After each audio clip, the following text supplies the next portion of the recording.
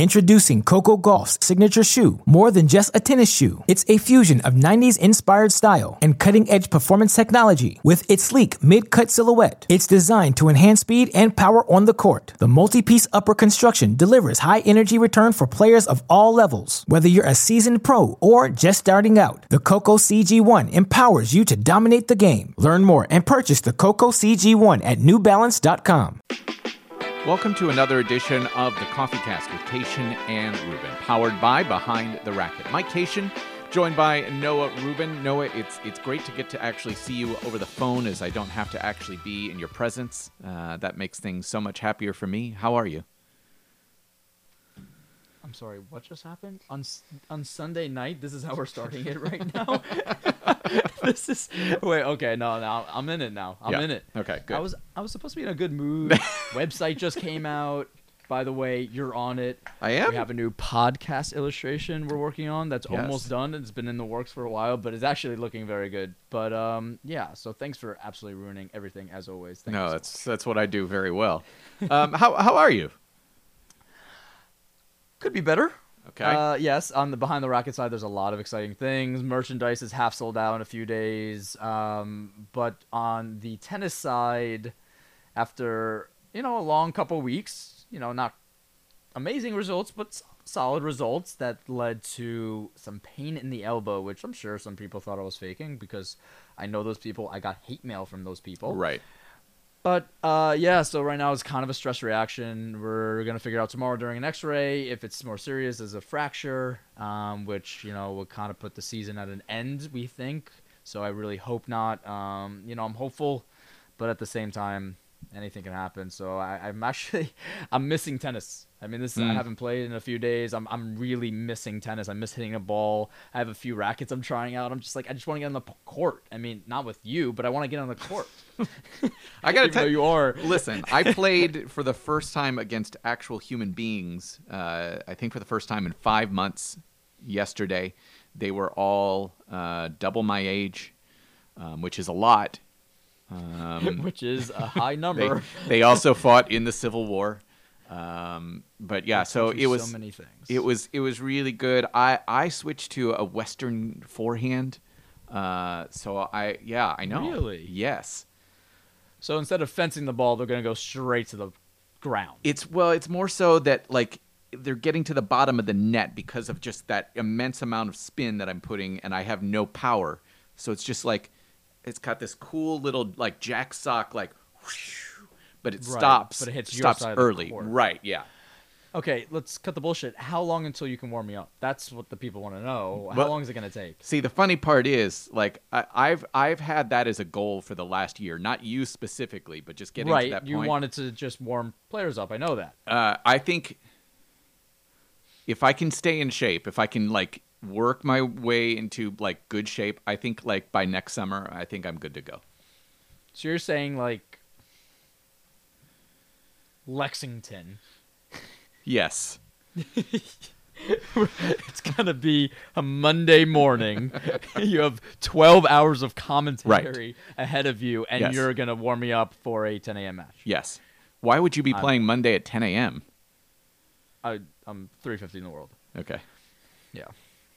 All right. How many points do you have to defend, actually, over the next few weeks? I have no idea. Is it 0, I think? Okay. So you're somewhere, around 200 right now? I haven't looked because I lost Tiburon and I guess 8 points, and Fairfield is coming up 8 points, and then after that is 0. Okay, I'm going to have to pull this up because obviously you do have that concern of just wanting to make sure you're in Australia. That's the big one. I think that's out of the question right now. I think I'm safe.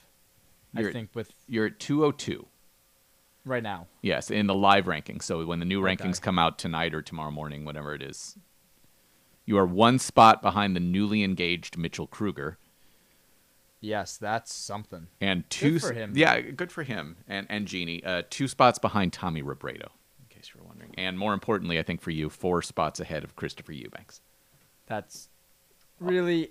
You put me at 640 in the world, but you tell me Chris Eubanks is 644, and I will go to sleep happy. Also, 8 spots ahead of Jack Sock. So, I mean, you got that. Yeah, that does absolutely nothing for me. But yeah, so no, I'm definitely excited to be here. Again, regardless of my feelings towards you as a person, Right.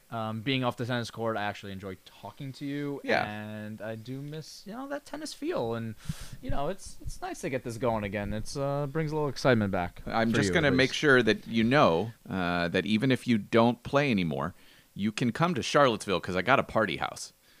Charlottesville is actually a place I would attend because I go to the apple orchard every year. Yes. And I know this is like a side story. It is stunning. Yes. It is the fall is my favorite season by far. I mean, you put a sweater on, you go to the top, you have apple cider donuts, and you pick apples, and it's amazing. You're looking over Monticello, and it's incredible. So actually, it may take you up on that. Yeah. But that one I do. Yeah, I got a huge Airbnb. So it's got like 3 bedrooms. It was super cheap. It was just when it like freshly listed, so Right. they just want to get people in. It was 20% discount. Party house. It's so sad that 3 beds will be taken just by you switching off every night. You got to take advantage of it. If you pay for it, you got to take advantage. I mean, I do that when I like stay at a hotel. Mike with 2 moves beds. all 3 beds I go to together. that bed, I go to that bed. You put your dirty clothes on this bed, Yes, then you exactly sit on that right. bed when you're clean. That's the dining room bedroom. That's the bedroom where I pee. A life you want to live. It's yes. just Yes. The podcast, of course, is brought to you by our good friends at New Balance. Go visit the latest styles at newbalance.com. Of course, Fairfield is going on this week. I am obviously not there either. That's my cat, by the way, who likes to make appearances in random podcasts. But I won't be there. I kind of needed this time off. Not because I have a stress anything, just because I have stress in my brain. But I'd hit a point where I was just exhausted. And Tiburon, it was a great week of broadcasting, I think, and the tennis was fantastic. I think my brain was just kind of dead. So I'm really happy to be home spending time with my cat, with my daughter. I'm actually playing poker again, which is really good for me. So I'm like really excited. But one thing I wanted to talk about here today, and this is actually a question that your lovely girlfriend's father brought to my attention. He actually, Jeff, wanted me to ask this question of you, and I think we'll broaden it out. What do I say, he said, what do I say to Noah or another player after a loss? That was the simplistic way of saying it. How do I interact with a tennis player? Yeah. And he's, I'm super fortunate to have him in my life now. He is huge into tennis. He's a fan of Mike C. Tennis, that's for sure. But I think it's really important. And your cat want to say anything before I start? Yeah, or no, it's okay. She's just going to keep me on because she hears me talk and she thinks that means it's time to eat. So I think it really... Okay. Bethany Maddox-Sands. Yes. She said that we don't give platforms to losers in a sport where you lose all the time. And that's when I did the Behind the Racket with her. And that hit me actually really hard because I was like, we do lose every week and we don't get the chance to talk. And there are definitely times where we don't want to talk, and I understand that. But I think we have to change this whole thing around and start saying, okay, yeah, we lost a match, and maybe you won more matches than I did this week, and it's going to switch to next week, and I'm going to win, or I can lose. Losing happens all the time. It's a norm. So we have to make it a norm. We have to, yes, you could be upset. You want to be upset and learn from it, but you're still a part of the tournament. You want to interact with the fans. You want to get your emotions out there. So I think, one, it's the player's responsibility to be more open and friendly, because I know how I can look sometimes after a loss. Yes. But I also think, it's just the system of tennis that we have to just produce a platform that maybe allows, if they want to, the player to speak, to be open to the fans, to interact at times. And yeah, I mean, I think that can at least help the starting process.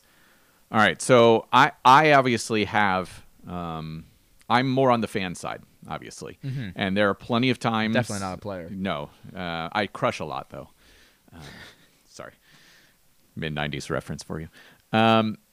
So there are plenty of times when I will go in between matches. I have to go to use the facilities. I will literally run into a player who's just lost. I don't know myself what to say to you. Let's just use you, obviously. Your relationship with me is unique, but what should I say to you if I'm just a random fan after you just lost? What you shouldn't say. Let's start with Okay, that. what shouldn't you say? Yes. Don't say like, oh God, that was such a tough match. You almost had it, man. If you just did that at that point, that was so close. That was, and I'm like, I really appreciate it. I see your passion. Don't. I don't want you to sugarcoat it. I want you to say, man, that fucking sucked. Like, you did your best, but you lost. And that's just sucks. It just really hurts. And obviously it depends on the player, of course. And, I'm going to use him because we just spoke about it. But, like, Eubanks is a great person to talk to after a match. He really puts the losses to the side. Not everybody does that well. But I know about me and speaking to some of the other guys, obviously a couple minutes right after the match, give us some time. But if it's anything later than that, an hour or so, if you come up to us and you say, that was just a tough fucking match, like, way to put some good effort into it. Like something simple like that, honestly, even if it looks like it doesn't hit us, just that clear message that, it was a great match, you played great tennis, and, it sucked that you lost. I think that hits us in a way better than like, oh, you almost had it, man. Like, God, you were so close. You were so close. And that tears me up. I'm like, yeah, I know. Thank you for bringing that back. And somehow, even if they're not a true tennis fan, they're like, when it was 45-30 in that third game tiebreaker, but like I know what they're talking about. Yeah. And I'm like, I don't need this. Just say, I fought hard. It was great tennis. You enjoyed being out there. Tell me you enjoyed being out there and watching just like, good effort. That's it. That's all we really need. But again, I don't think there's necessary platforms. Everybody, the winner gets to talk. The winner stays on court, all of that. And I think, some of those things have to change. But, Jeff makes a good point. It is a tricky situation. I mean, even my friends, I don't know what to say to them at all times. Yeah. I think a lot of tennis players did not come through, I guess I would say, a traditional social setting in terms of schooling, in terms of, going through a traditional high school, college experience that so many of us have come through who are on the fan side. Do you think that tennis players are, on the whole, well adjusted enough to understand how to interact in those moments? Are tennis players well adjusted enough? This could get me in trouble. It's almost a contradiction. Tennis players are thrown into a mature world at a very young age. So I think at times that overcompensates for some of the lack of school experience of just interacting with people on a day-to-day basis. Yeah. But at the same time, yes, there are definitely times where social cues are thrown off, maybe certain perspectives, certain just, that whole maybe chit-chat interaction is lost at times. Again, this is not with most. I mean, at this point, a lot of the older guys that have been on tour have acclimated. But yes, this adds difficulty, and I think this goes back to my point that you keep it short and sweet, simple. Tell them straight up how you felt, quickly. But, don't go into the points. Don't go deep into it. Don't ask for my opinion on the match right now. Yeah. That's not the time. Yeah. You say, I really enjoyed being out there. I'm happy to support you. I'm excited to see you in the future. Really great tennis. Like, something like that, that hits me. That knows that you really enjoyed being out there.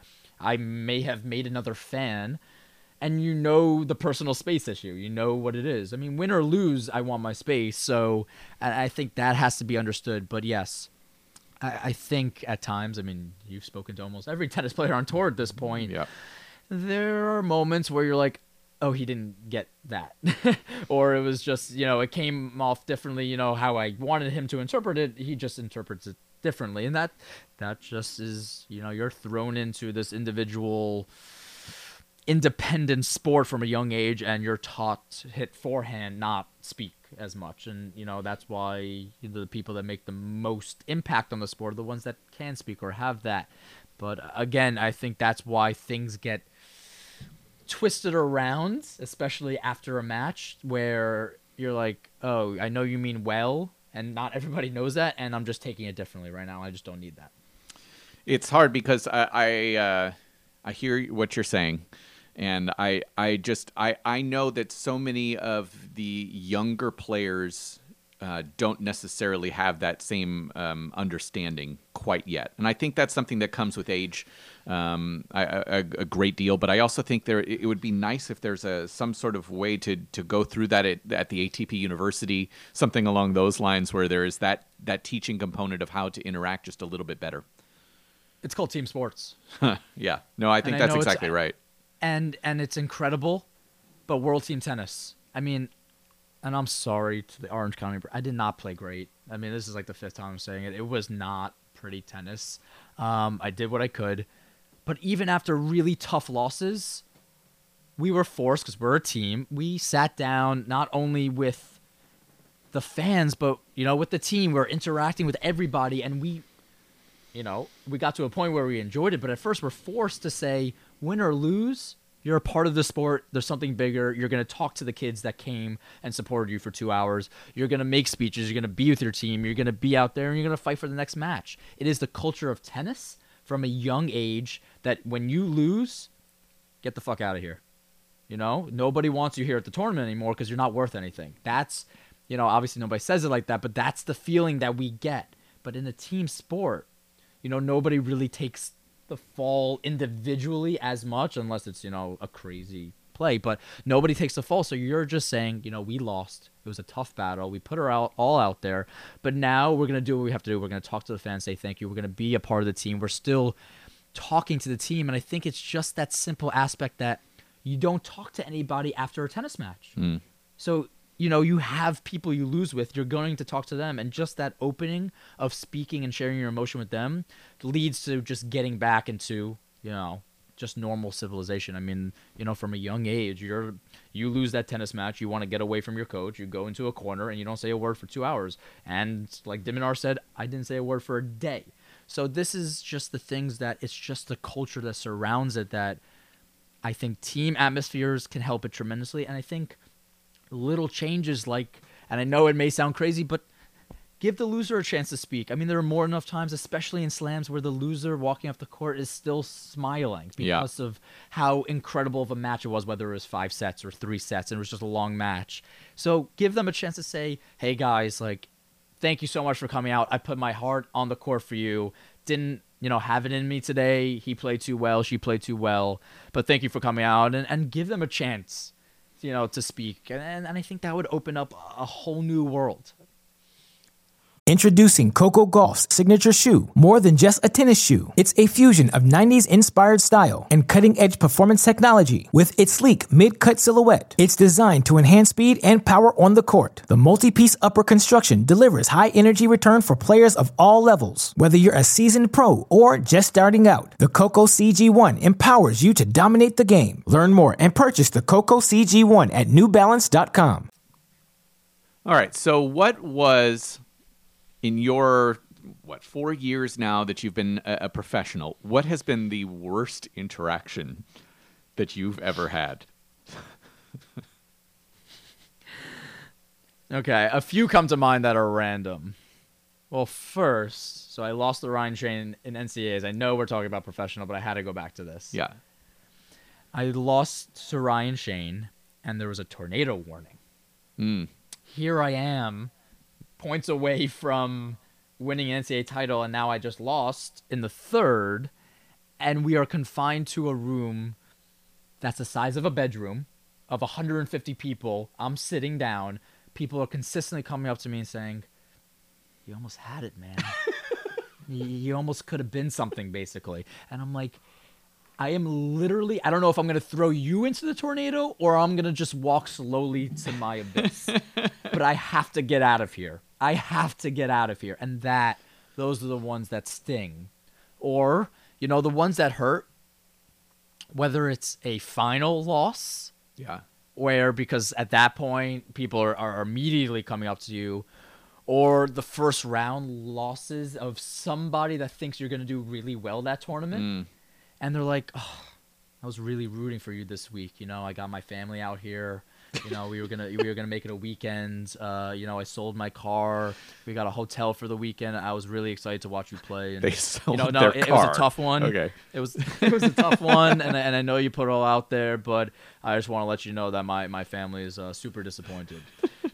and honestly, I mean, nothing close to that. But you get to these guys that are like, God, I can't believe you lost first round. I was just really, really rooting for you, and they get like really amped, and I'm like, oh, I wanted to lose first round. This is what I had in the cards. So these are the things that, again, weekly things that we deal with, and I have to say I do laugh when I see somebody else dealing with it, where I should probably step in and say something at this point and not be a bystander. But I just know what's going through that tennis player's mind. He's like, get me out of here. I would rather lose this match again than do this conversation. All right, so those are some of the worst. What's been the best that you've had over the years? I think the best that I've been a part of are when I look into somebody's eyes, win or lose, and I just see the passion. I see them saying, whether it's supporting me as a Jew, a New Yorker, as a person, I see the passion where they say, Noah, I've been following you for a long time. It's been an honor to watch you play. Because those are the ones, because we've been beaten down our whole lives, for somebody to say that, one of, something that they've always wanted, they just want to watch you play tennis. I'm like, wait, me? Wait, why would you ever want that? I wouldn't wish that on my worst enemy. But, at the same time, I have people coming up saying, that was a great win on Shabbat. Like, you're doing something, for Jews that you don't even know. And I don't. And just being a New Yorker, but just somebody saying, and I've seen it for other players as well, when they say, you're just a great entertainer. I just love watching you out there competing, and you're doing something that not a lot of people can do. And you see something in their eyes that it's just true affection and love for you in the sport. And those are the ones that stick with me. Let's talk about me for a second. Yes. So before I went into this whole tennis realm, Noah, back in Champaign, Illinois, I was kind of a big deal. I was on a morning. You had many leather-bound books. I interviewed Ron Burgundy, also known as Will Ferrell. Worst interview of my life. So I was a big deal because I was a news guy on one of the two top morning shows in Champaign. On top of it, I was the public address announcer for Illinois basketball, which for some reason in that community had some sort of level of import. So I felt like a big deal. I would be able to go into bars and be recognized and maybe get a free drink here or there. Or I say, hey, you want some extra fries with your sandwich? Yes, I do. I want to take advantage of that. I'll take all your fries. I have kind of gotten to a point where I'm used to it. And I still, as much as I'm expected to always be talking because that's part of my job, I'm in communications, etc., it is still shocking to me how uncomfortable I am in those interactions. And we could talk like for hours with my therapist about how this has all manifested itself with depression and self-confidence issues. And self-esteem, I was going to say. Self-esteem. Yes. But God, man, like even like Tiburon, people would come up and say nice things, and people would come up. I saw people at Little Rock. The guy Yes. took a picture. I mean, Charlie Pigza. I remember him in Little Rock, Arkansas. That was one of the coolest interactions. He's, I think, a sophomore or a junior down in South Carolina, and he's going to become, he wants to become a tennis professional. He's playing in a juniors event there. I'm still so immensely uncomfortable with those interactions, and I think it's this societal thing. We can talk about it being, tennis players and all that. We're losing those basic human interactions and that ability to do it. we are. And, I've gotten that, sometimes I come off cocky or arrogant, and I get that. But even myself in some of those certain situations, I'm just shocked. It's just a matter of being shocked. And yes. And I'm like, wait, are you sure? Are you talking to the right person? You're at the right venue? Right. And I've seen them come up to you as well. And in my head, when I see it to somebody else, I'm like, thank God. Like, I mean, this guy's working his ass off. He actually has a tremendous impact on the sport. And of course, my friends are tremendous fans of yours, but strangers nonetheless to come up to you. We shouldn't be as surprised as we are. Right. And that's where I hope I don't come off as too awkward. I almost don't know how to accept a compliment, Yeah, I don't you get that all the time. It's like, Noah, I just, if it's, I'm just so happy to watch you play because you're an incredible tennis player. Yeah, I know I'm good at tennis and my ranking, says that I'm one of the top 200 players in the world, but we're not told that. Yeah. We're just not told, like, good job.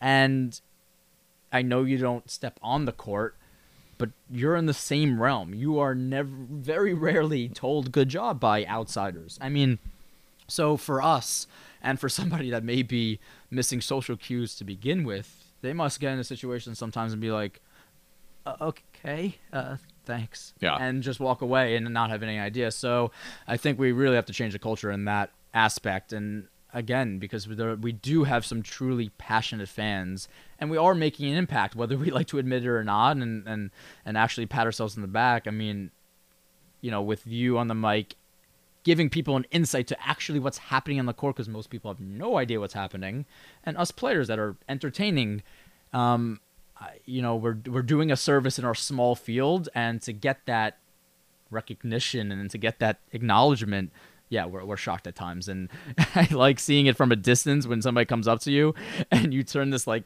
smile on and you try to be like really chill about it, but at the same time you're like, holy shit, I can't fuck this up because he's never gonna come back to me. No, that's exactly right. Because I think you feel the same way. You want to make sure that people have a good opinion of you. It's just that's who most of us are. That we just want to make sure people have a good opinion of you. So we feel this need to, put on a show in that small interaction, as opposed to sometimes just being human.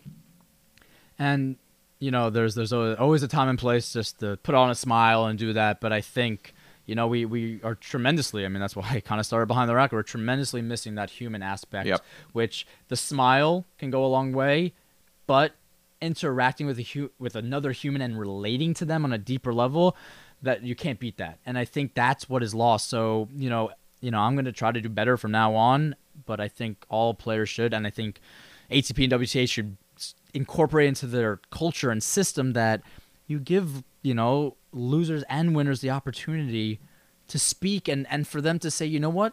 Yeah, this is pretty shitty. I'm going to have to go a week of practice, blah, blah, blah. It's not going to be a great week, but I'm going to do what I have to do. I put it all out there. I regret nothing.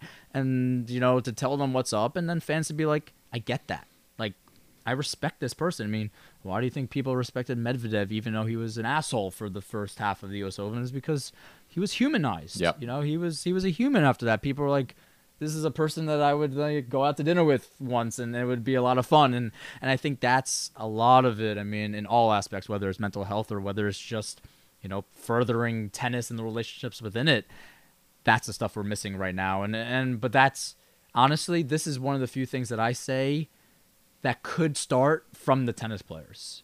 Yes, maybe the culture makes it tough, but I think you and I can do a better job. Yes. I think we could do it, with the interpersonal connections and relationships and going out there and talking and truly, just going up to the average Joe that's at the tennis match and saying thank you and why are you out here? How'd you get out here today? And just connecting. And they're like, you know what? I'm going to come to the Little Rock Open again, and I'm going to bring actually another family.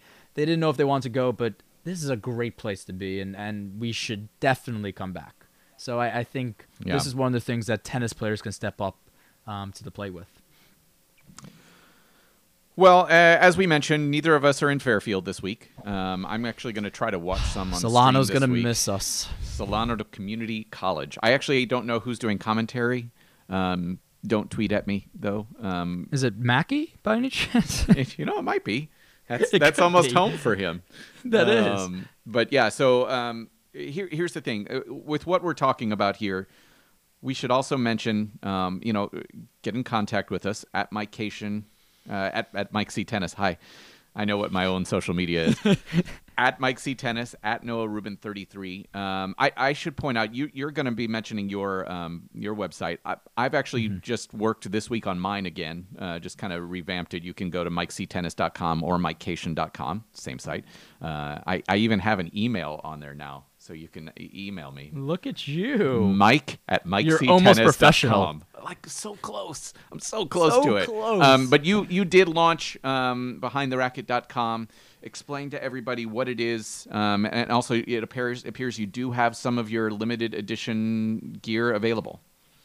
I do. So, yeah, the merchandise is a lot of fun. It is half sold out now, so definitely get on top of it. It's only been a few days. And if you are domestic, we are refunding you $10 on your shipping. The $25 was a little expensive. We're sorry for that. But, you know, the social media, it's great. Instagram is a place where you can get it all out there, Facebook, Twitter. I wanted a landing page for everything because I didn't want to tell people like our podcasts are here and this is a place for everything. You can find the stories. You can find about Behind the Racket. You can find our podcast and to really know about you and I. And it's a landing page where you can really go in depth if Behind the Racket. There's a little bit of Mike because nobody wants too much. No. And you know, it's just I just simply tell people BehindTheRacket.com. You can find everything there, and it's really exciting. Honestly, it turned out great. I had a lot of people working on it, so thank you for that. You know who you are, but I'm excited with everything that's taking place. I think things are moving faster than I expected. There's a lot of upcoming things that we're working on in the mental health field as well. But this is the place to go, BehindTheRacket.com. That's where you could find all of us and, you know, subscribe to our podcast. Yeah, wherever you get your podcast, because, you know, it might as well. Yeah, come on. You want to hear our voices. What else are you going to do with your life? Yeah, it's not much. So for Noah Rubin, I am Mike Cation, and that has been another edition of the Coffee Cast with Cation and Rubin, powered by Behind the Racket.